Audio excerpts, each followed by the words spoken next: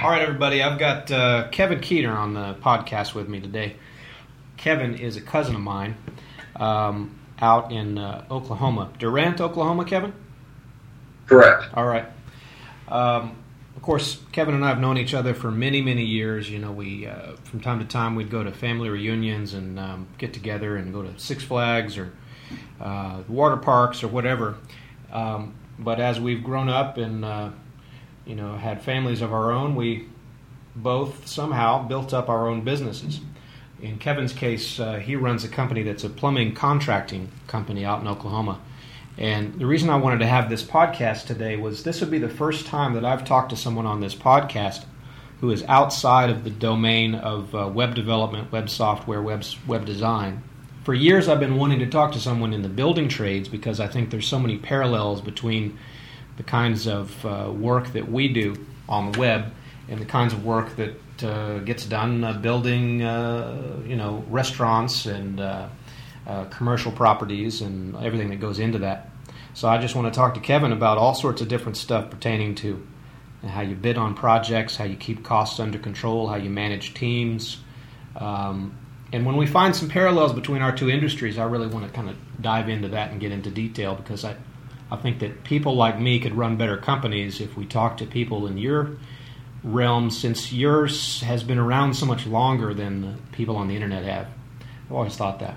At any rate, that's an intro. Kevin, could you say a little bit about your company and what sort of work you do, maybe the size of your team? In particular, one thing I'm always interested in is how you get new business.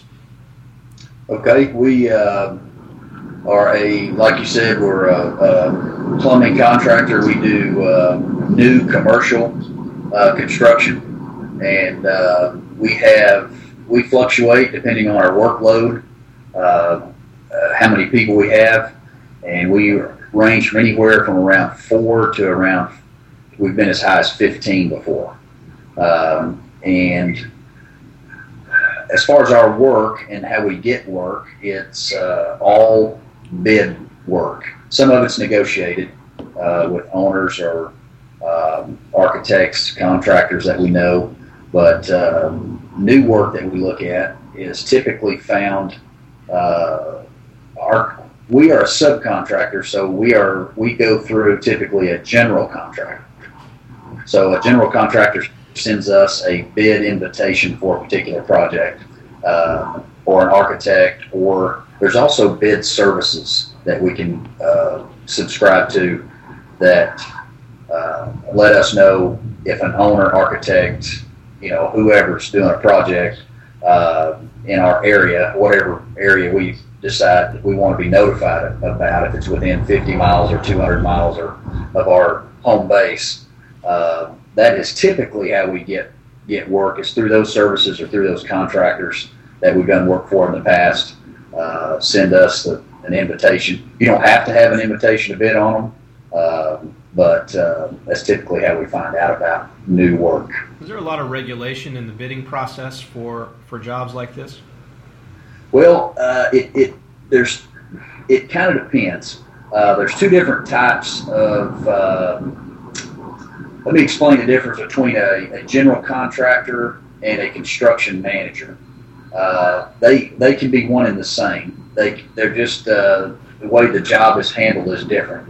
So an owner could say they want to build, let's say a school district wants to build a new school. They can hire a construction manager, which is basically a general contractor that's working for the school, and they just manage the project for the owner.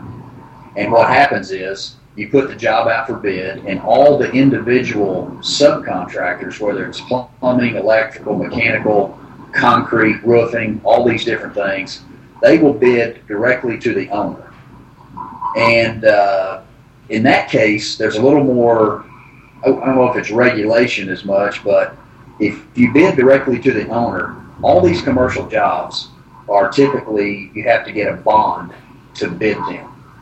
So you have to have some financial wherewithal to even turn in a bid. And let's say typical. You have to basically put up about 5% of what your bid is. So in a construction management, when you're bidding to the owner, every subcontractor has to get their own bond or their assurance that they can complete the project. It's basically an insurance policy. If you have an owner that wants to put a job out for bid to general contractors, then you may have 10 general contractors that are bidding to the owner, giving the owner a hard number that they'll do the whole job for. And in that case, all the subcontractors, we would turn in our numbers to the general contractor. The general contractor then packages all those numbers, and he gets his own bond. So from my standpoint, I would a lot of times rather bid a job that was construction managed and where we have to get a bond, because I can get a bond. And it really weeds out a lot of people that can't get one. And there's a lot of you can compete better against other contractors like yourself because you're in a position, maybe you're larger, you're financially more stable, you can get that bond, other people can't, so you can get that job easier. That's correct. And you get more, it's more apples and apples on the type of contractor you will get if it's a construction managed process. And two, a lot of people won't bid those jobs just because your butt is on the line. They have a financial ramification. You know, if you fail at some point and the bonding company takes over, they're coming after you, and they'll come after your finances and whatever you have to replenish what they lost by taking a gamble on it. So a lot of people aren't willing to do that. And if you are, then you can make some money by doing that. See, there's not any sort of structure like that when we're doing projects on the internet. So if I go and build a website for a client or build a website for a large organization, you know, a bunch of e-commerce components and connections to different APIs and web services and so forth. It's very complicated, difficult work, but there's no structure for it. There's no bonding structure. There's barely even a concept of general contractor and subcontractors. I mean, there's just contractors or there's employees at a company getting the work done. So it's completely unregulated. And perhaps that's a problem for my industry because it's so loose. Well, and I see that in our industry, the trades that are not licensed or regulated. So let's just say, for instance, plumbing, electrical, and mechanical traditionally require a state license. And not only a state license, but a city license in whatever city you decide to work in. So we're somewhat regulated, but if you were to take let's say someone that puts up drywall in Oklahoma, they don't have to be licensed. They just in the last couple of years made roofers get a license. Concrete guys don't have to have a license. Framers, all these, in these trades, you can see that same problem where there's such an inconsistent quality that you get with unlicensed trades. The bidding process, you're saying that in a lot of cases you're giving a hard number. So you're giving a number to someone that you are going to have to stick to. Yes. You're on the line for that. And if it's a big job, you got several contractors working under you, and those guys are going to get paid no matter what, right?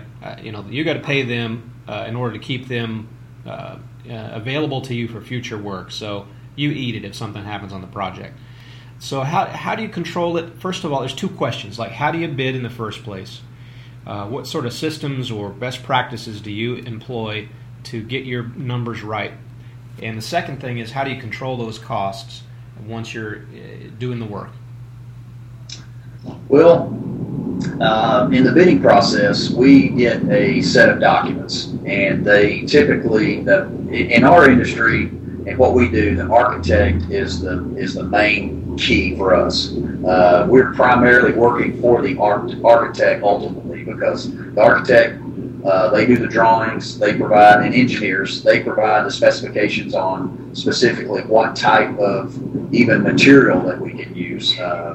So we have to read the spec book, We have to comb through there and find out if we're using plastic pipe or copper pipe or steel pipe, and to what type of insulation we're going to put on it, things of that nature. We have to read the specs, which they're typically pretty general, but in certain circumstances we have to use different piping materials, so we have to find out what that difference is. And just for instance, I had a job we did here in Durant, where I live. We did the new high school here a couple of years ago, and the difference in piping material was about $70,000 just for one section of the job. And so if you don't pick something like that up or make a mistake, then we're talking about a pretty good hickey that you don't feel like eating those type of costs. But and to tell you, we had the set of plans for that project. There were 3 rolls of plans, and each set of plans was about 1.5 inches thick. And then we had it was either 2 or 3 spec books that were about 4 inches thick apiece. So it's just a lot of information to comb through, and sometimes when you're looking at the prints, they typically would state on the plumbing prints everything included in plumbing, but that's not always the case. Since our work can cross over with let's say the mechanical guy, where we may be responsible to install the condensate piping from the air conditioning units, and that piping may be on his plan and not on my plan. So we have to have a full set of, we call them bid documents. We have to have a full set of prints and specifications. It does take some time to comb through those.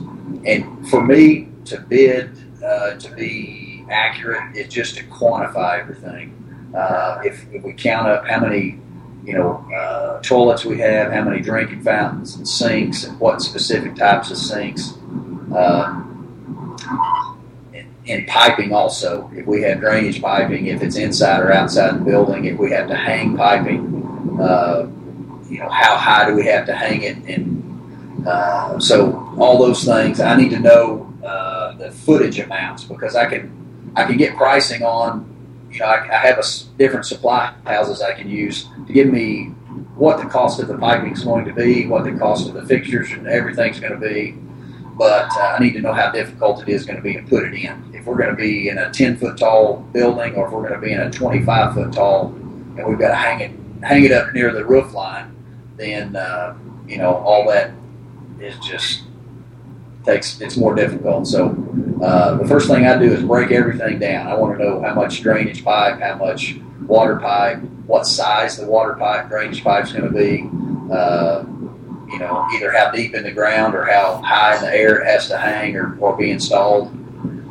So just for me to bid it accurately, I just have to quantify everything. I need, like I say, if I make a mistake, that's where I missed it. Yeah.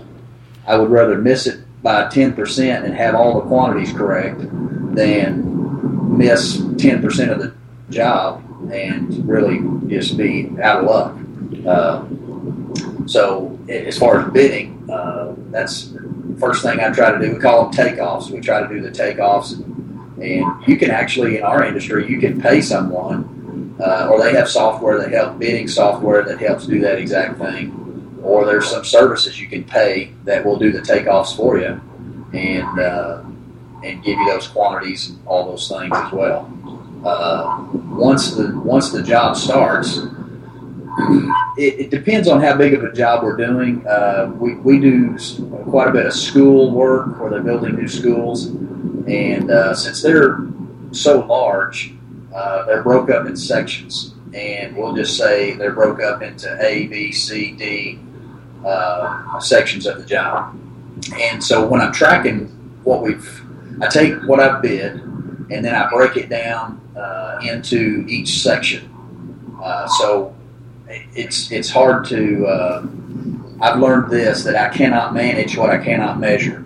So I have to get it to a place I can measure it before I can manage it. That's one of our biggest problems. So my company, I have kind of systematically shifted the company away from work that I cannot quantify.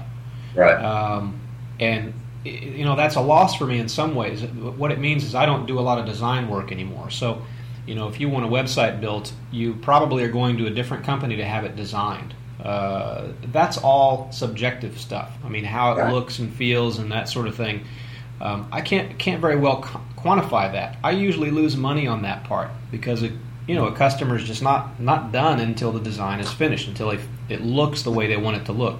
The other thing is that component of a project is right in front of them. They experience the design part, how it's built and how the pieces fit together and how they work. The quantifiable materials, those are hidden behind a wall, or they're up in a ceiling, or they're below the floor. They don't see it. They don't care. They just want to know if I hit my numbers or not. So I have shifted the company away from that stuff and more toward quantifiable things. Has that been, maybe in your sector that's not been a problem? For me, I can see that there's some types of work that I lose out on because the work I do is invisible.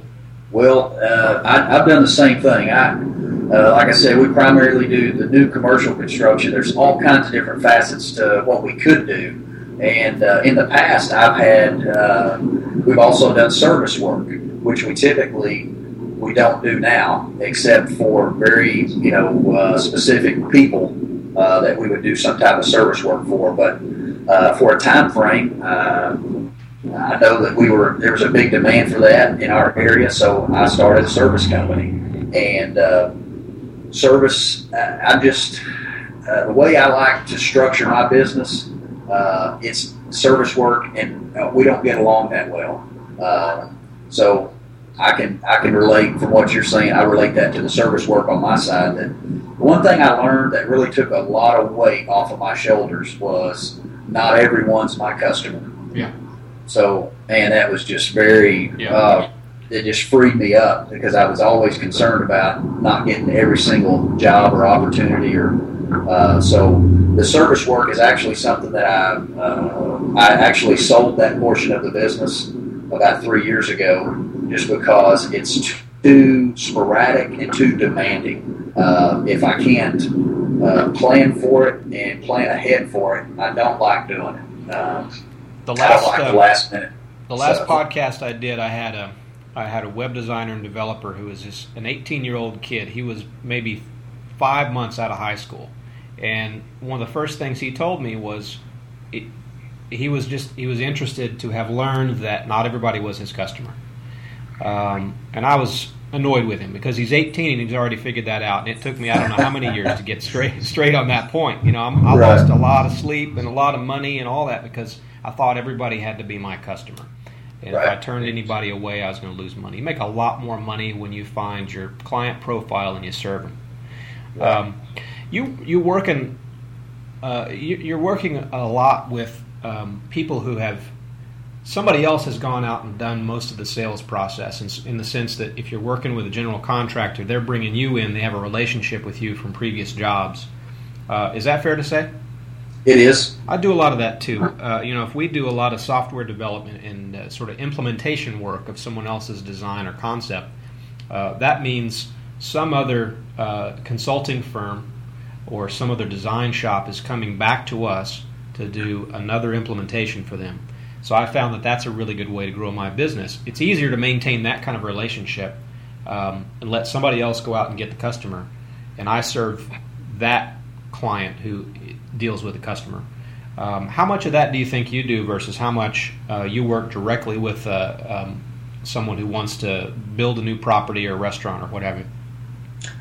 Well, I would say there'd be a very small percentage of from the new work. I would say very small percentage because they do have to, in the same sense, they have to get an architect to even get a design together because the first thing they want to know from me is what's it going to cost. Well, before I can tell them what it's going to cost, I have to know what the drawing looks like and what their specifications are. And so where I actually communicate directly with an owner to make a sales pitch basically is more in remodeling. We do some renovations, remodeling, and in that case they already have a floor plan or they already have an idea, and I can design something for them. If it's not building the whole structure, I can design our portion of the work with no problem, and I can make a sale that way. So I would say probably 5% or 10% at most would be me dealing directly with directly with an owner or a customer that would want me to help design and start, do the work specifically for them. In the bid process you were talking about a minute ago, you're doing a lot of work. Do you have assistants who help you do the work of, calculating the quantities and determining, stuff like, all right, we got to hang this pipe 10 feet higher than we normally would in a traditional place because this is such a high ceilinged structure. Do you have assistants to help you with that, or is that all you? Is that the main job that you perform for your company? I do all the bidding myself, so I don't have any help quantifying and the bidding process. But the only part I would say that I have help with is when I get a bid invitation, I immediately forward that to a supplier who will supply the fixtures. And they will typically do all, like let's say toilets and urinals, lavatories, water heaters, drinking fountains, the sinks, all the faucets, and all the specific little items that go with that. They will quantify those and send them back to me. I double check them to make sure that's accurate. But as far as the bid process, that's where I make all the money is when I bid the job. So I just have not been able to turn that loose, turn that over to anybody else to do. So, with the system that I have, the way I do it, I can bid a job fairly quickly. So it's not too laborsome for me to do it. I'm fairly fast at it. Okay.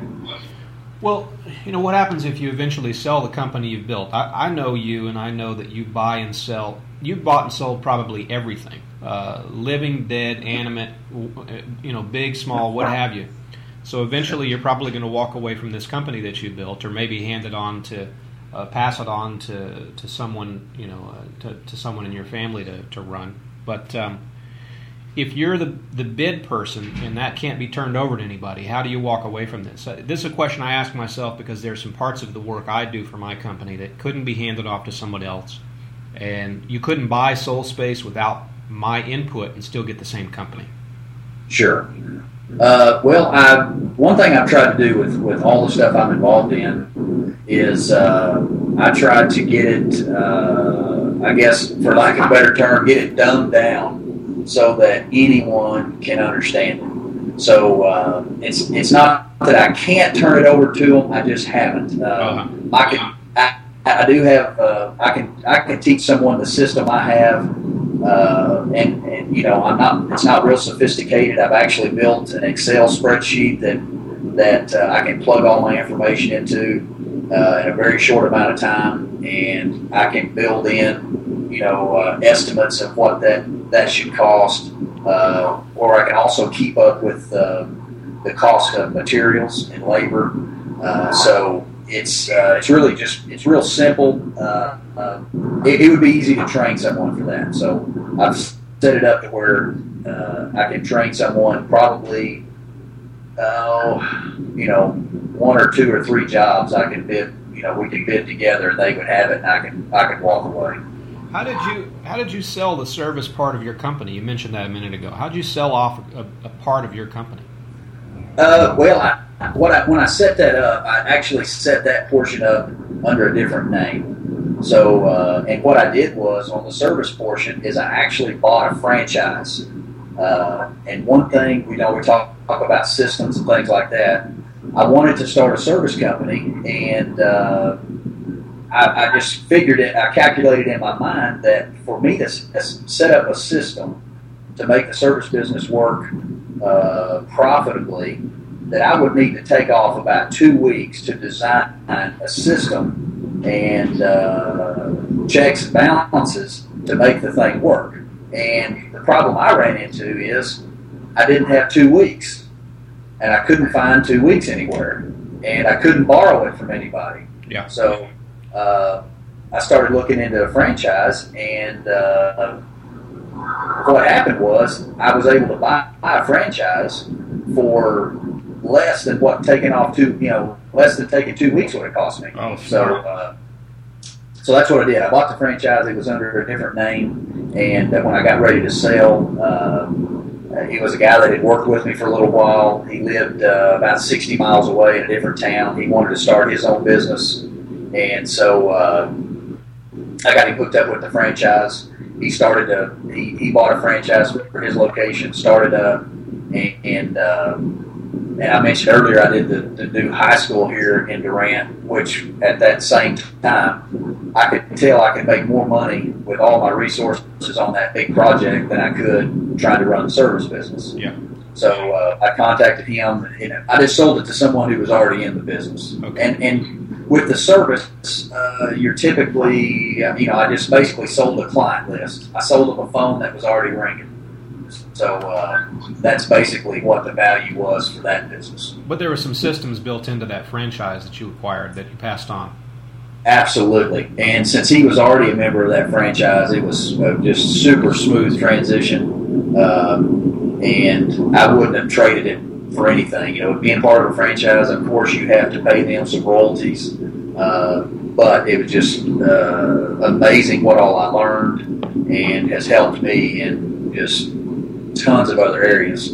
And it wasn't until then that I learned that not everyone was my customer. I had never heard that, and sure didn't understand it until I went through some of their basic training on how to be profitable and how to run your own service business. I think someone smart one of these days is going to do this on the web. They're going to take my type of business model, which is quite common. They're going to find some way to franchise it. The challenge is, with franchising, you're taking a model and you're setting it up in a physical location, and you're embedded in a community somehow. And in the case of my type of work, I mean, it's all virtualized. We got clients all over the world, and they don't really care where we live and work. I'm not sure how a franchise would translate, except for having a concept of systems that you just drop in and you turn a key and then you're up and running. I don't know. Right. It could be interesting to think about one of these days. But how do you control costs? So you've got you got to measure for every foot of pipe that translates into. I mean, are there labor costs connected to each unit? How are you controlling your costs and keeping your contractors from eating up all your profit?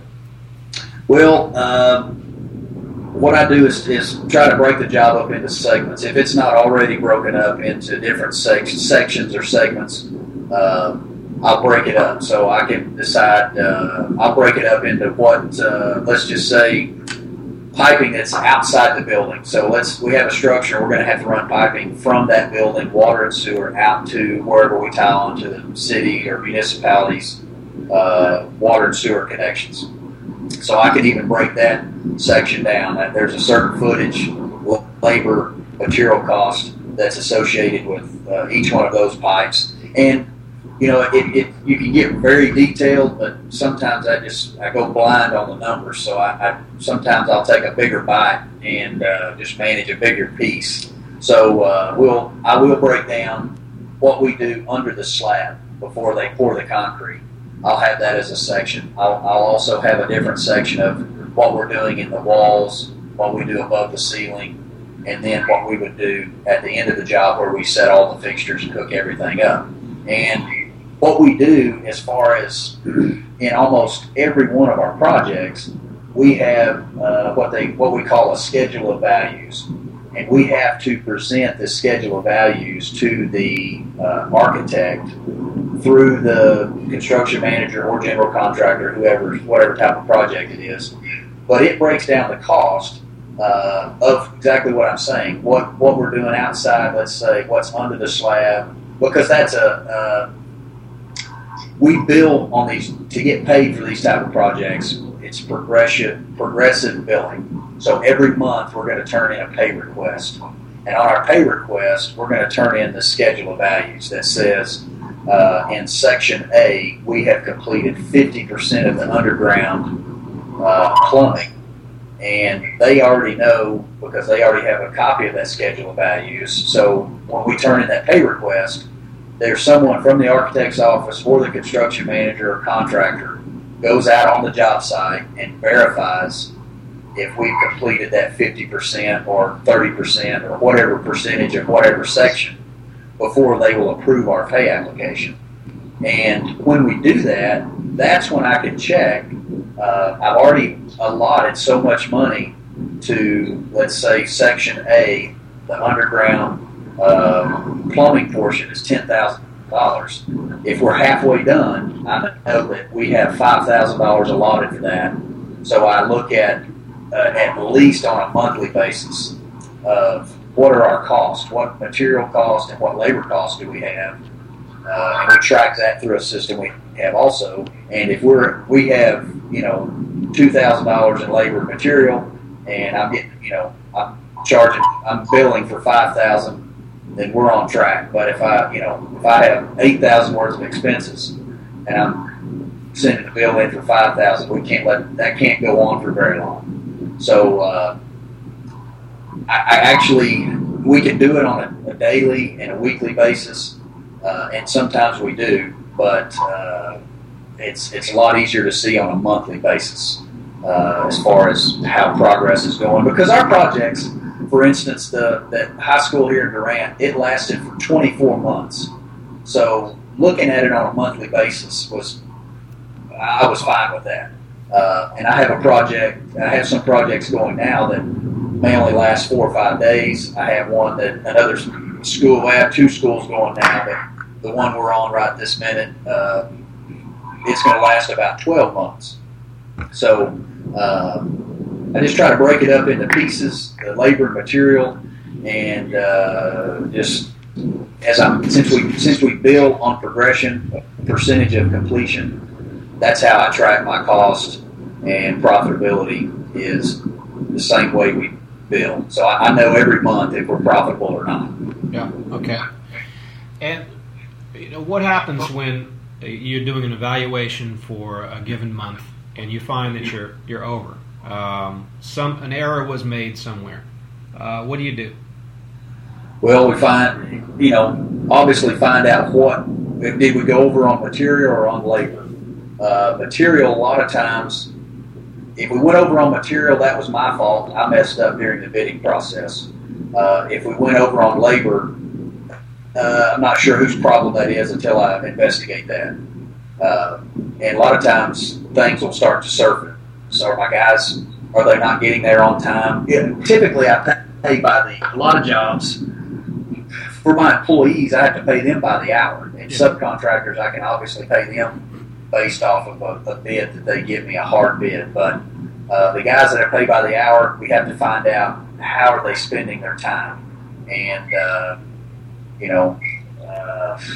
if you find out that they're driving 45 miles to go have lunch every day, they write down that they took a 15-minute lunch, and so it happens all the time. It's amazing, but so we find out where the problem is, and it's typically not in material.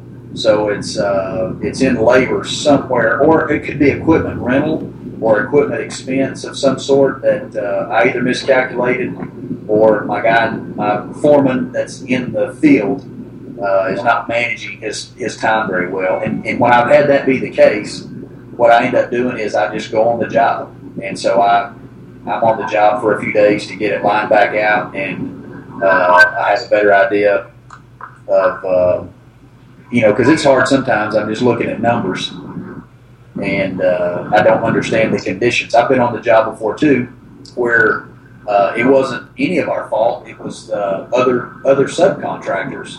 Let's say like the masonry subcontractor or the drywall guy was just really messing us up. They were in the way, or they had product in the way, or they had employees in the way, or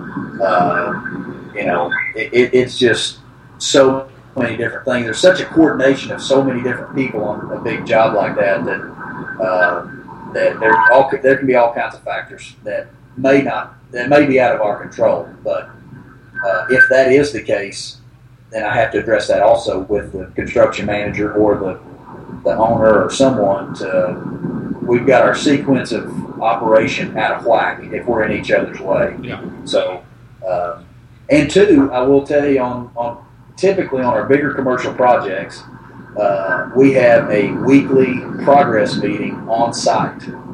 So the construction manager, today I was at a progress meeting on one of the school jobs we're doing.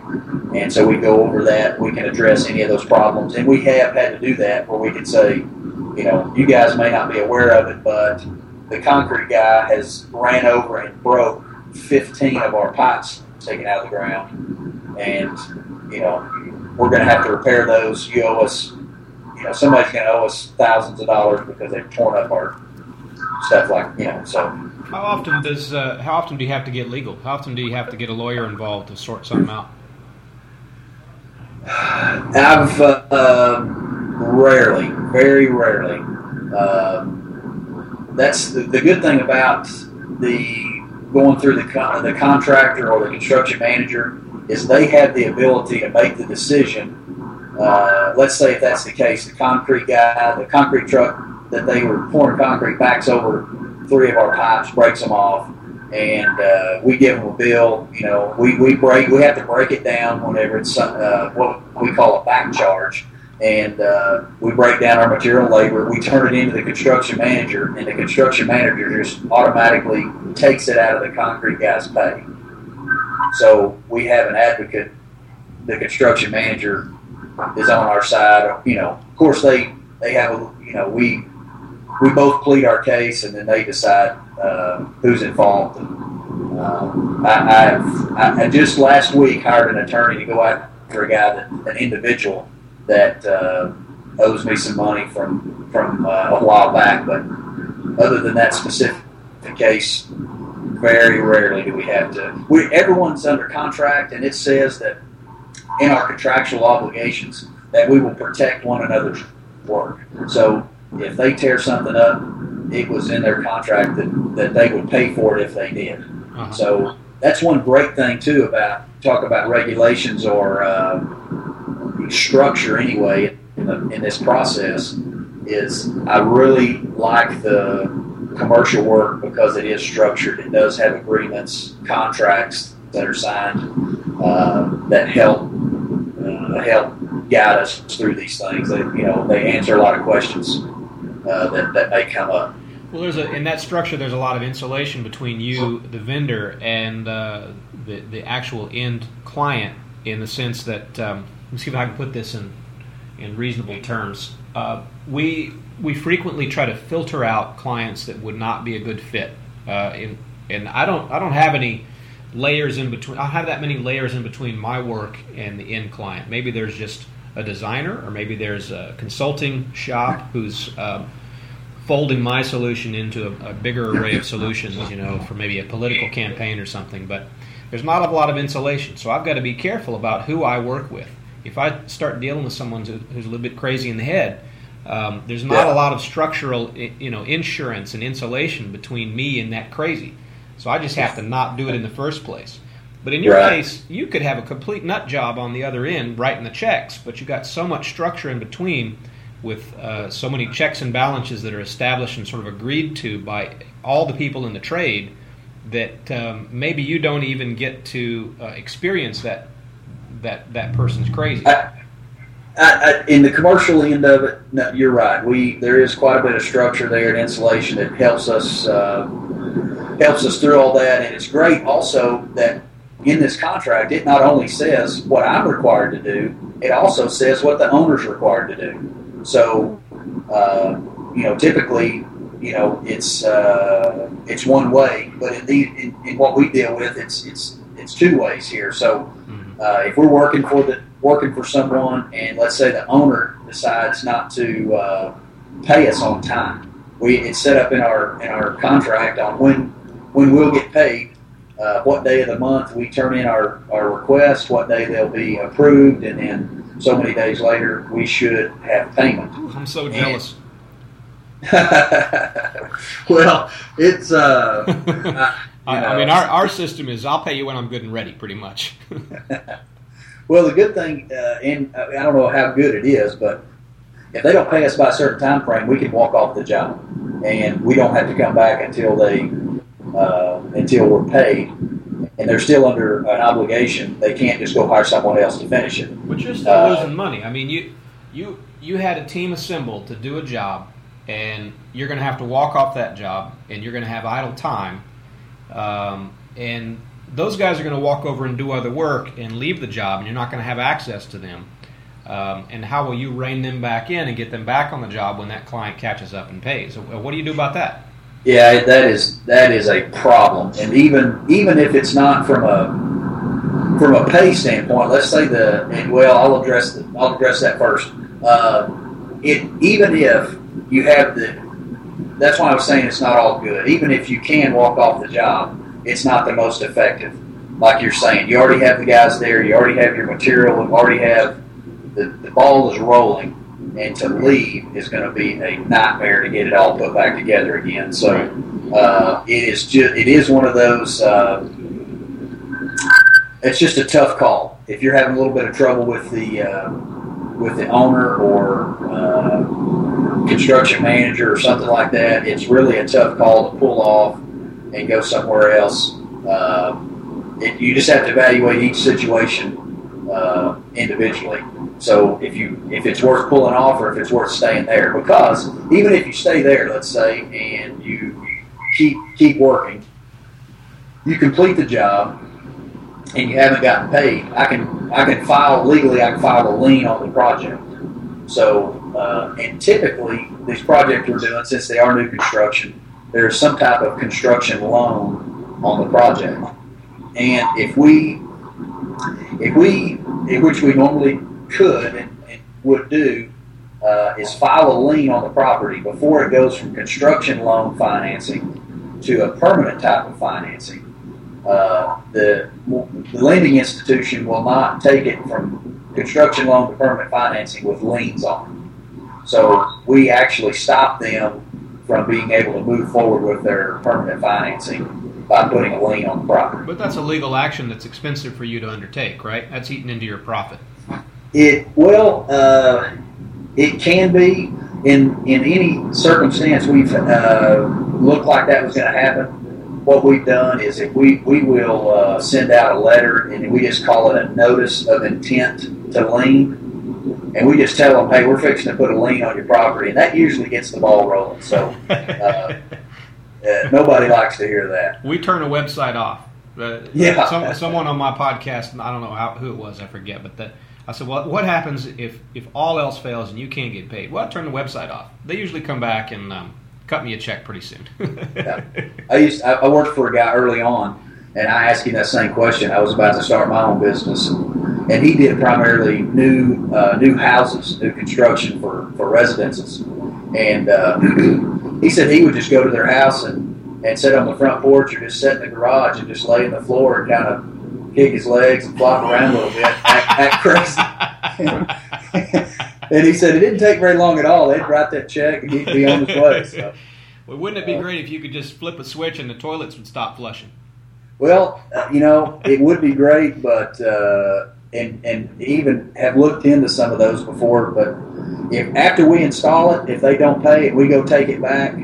That's a criminal. We can't do that. So I have looked into that, and they can file. It's also not brand new anymore. It's messy. It's been used. You don't want to use the toilet. That's right. One thing that we do, I will point this out, that we've done in the past, at the end of the job, that's a good point. Let's say that we've been paid all along, everything's looking great, we're coming up to the end of the job, and that's when a big bulk of our expense is when we set all the fixtures. We're buying all the toilets and the valves and the water heaters, all these things that are real expensive, and we put them in. Well, we're done, and let's say we're having trouble getting paid at that point, there's not a whole lot we can do then. It's not like we can stop work because we're done. So, and typically on those jobs, that would be about, that portion of the job is about a third of the overall project. So it's a good chunk. So what I've done in that case, if I have any concerns of that, is since we are regulated, licensed trade, we have to have inspections. So at every stage of construction, I have to call for an inspection. And what I've done in that case, at the end of the job, having trouble getting paid, I do not call for my inspection. And if I don't call for my inspection, the tenant or the owner cannot get a certificate of occupancy. So the city will not allow them to occupy the building until they get a certificate of occupancy. Yeah, nice. So, and I've just delayed my inspection, and they've asked me before, what's the problem? Why can't we move in? And basically, it's because you haven't paid. So as soon as you pay me, I can call for the inspection. And in a lot of cities, some of them don't do this, but a majority of them do, where the contractor, I have to call for my own inspections. Some cities will allow a construction, if somebody works for the construction company, the superintendent or project manager, to call for my inspection. But I typically, if we're working in a different city, let the inspector know that I'm going to be the only one that can call for my own inspections, because you can have somebody call for my inspection and circumvent me to get the process rolling, so they still don't have to pay me. Yeah. So they can drag me on. So all of this, you're telling me a lot of things that indicate that it's important for you to have your financing in order. Now, you've either stashed away a lot of money so that you can front it for a new job to pay your contractors before you get paid, acquire all of the fixtures and materials that you need before you get paid for those. Are you just sitting on a stack of money, or do you have arrangements with banks for doing financing and lines of credit? How does that whole thing work in your industry? Well, it can work a couple of different ways. There's sometimes, 99% of the time, I use a line of credit. And I've established a line of credit with the bank using equity and real estate that I have as the collateral for the line of credit. So I get invoiced every month. By the 10th of the month, all my supply house suppliers I have to pay by the 10th of the month. So I'm paying for bills. I'm paying bills every 30 days, and I'm getting paid every 45 to 60 to sometimes 90 days. Yeah, exactly. Right. So that's the problem. Right. Yeah, so that is a problem. You do have to have some money to float that. And what's sad a lot of times is you look at accounts receivable, that's where all your profit is. So, if it takes a long time for that to ever catch up. But with what we do, just for example, our suppliers, every one of our suppliers offers at least a 2% discount if we'll pay them in full by the 10th of the month. So I can pay them in full, get a 2% discount, and borrow money from the bank at around 4 or 5% on my line of credit. So I'm still making money, even though I had to borrow money. If I'm making 2% a month, equivalent of that's 24% a year that I'm making off my discounts. So it's easier for me to pay 4% a year for a line of credit than it is to pay, I go borrow the money, pay 4%, and save 2% on my line of credit. If that makes sense. Yeah. When as you grow your company, and that's a question I haven't asked you, is are you in the mindset that you want to grow the quantity of projects that you take on and the size of teams that you deploy on jobs? Maybe you're not, but with the question of financing, do you need to increase your access to financing in order to grow, or do you kind of leap over those chasms and kind of climb up that ladder in some other way? Well, we can do it. I do it both ways. As far as one other way, you can help pay for these. Let's say the fixtures, for example, the fixture package. Like I said, it's pretty expensive. So on the project I was at a meeting today, one thing we can do is work with our supplier and work with the construction manager in this case, and the owner or architect, construction manager, they understand that there's constraints in with money and large items that you have to purchase. So what they'll do is I've got a supplier that's going to send me an invoice and for my fixtures for this project. Even though we're not going to need the fixtures for another couple of months, they're going to send me an invoice. I'm going to turn in this invoice with my pay request to the school, to the owner, and on the next paycheck I get will pay for the fixtures that are in a warehouse at the supplier.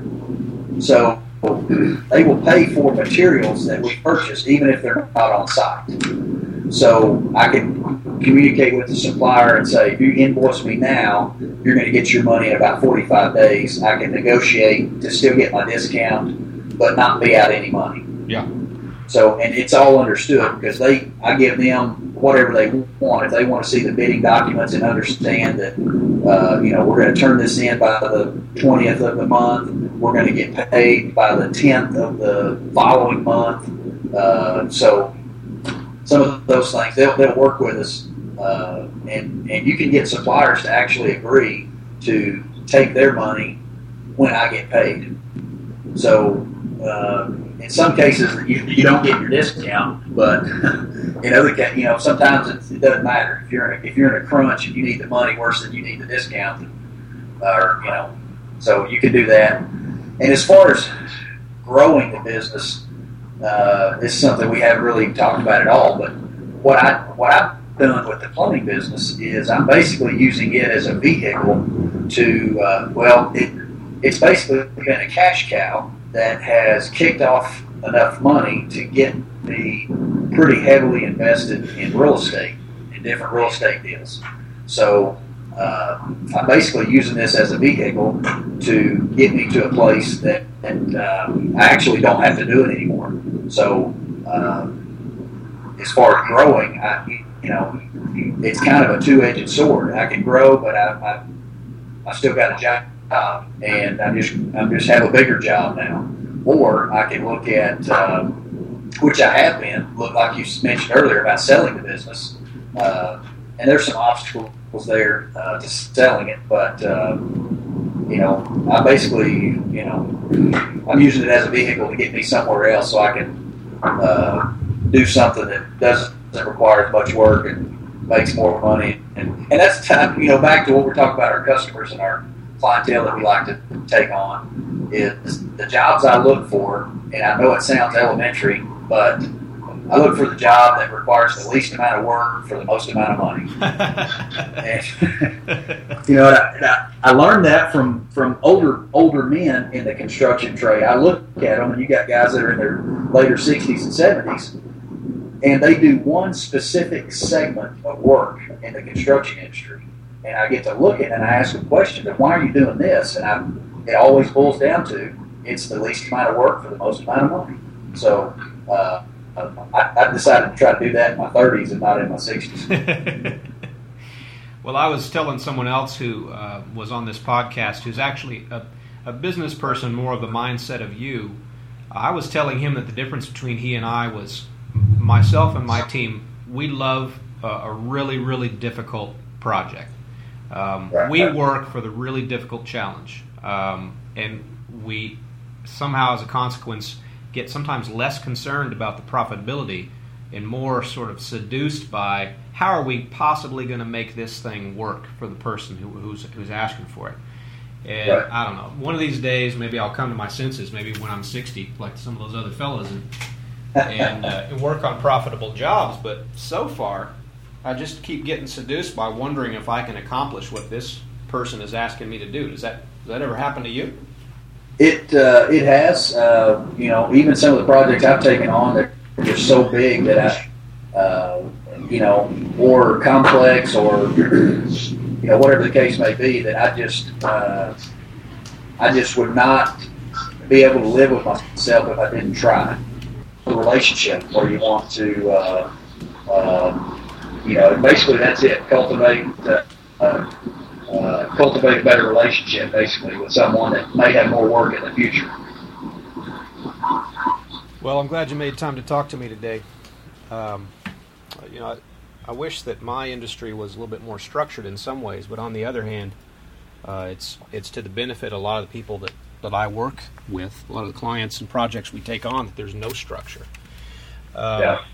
But at any rate, Kevin, thanks again for making time, and I appreciate you talking to me. And yeah, I appreciate it. I enjoyed it. All right. Well, take care, and talk to you soon.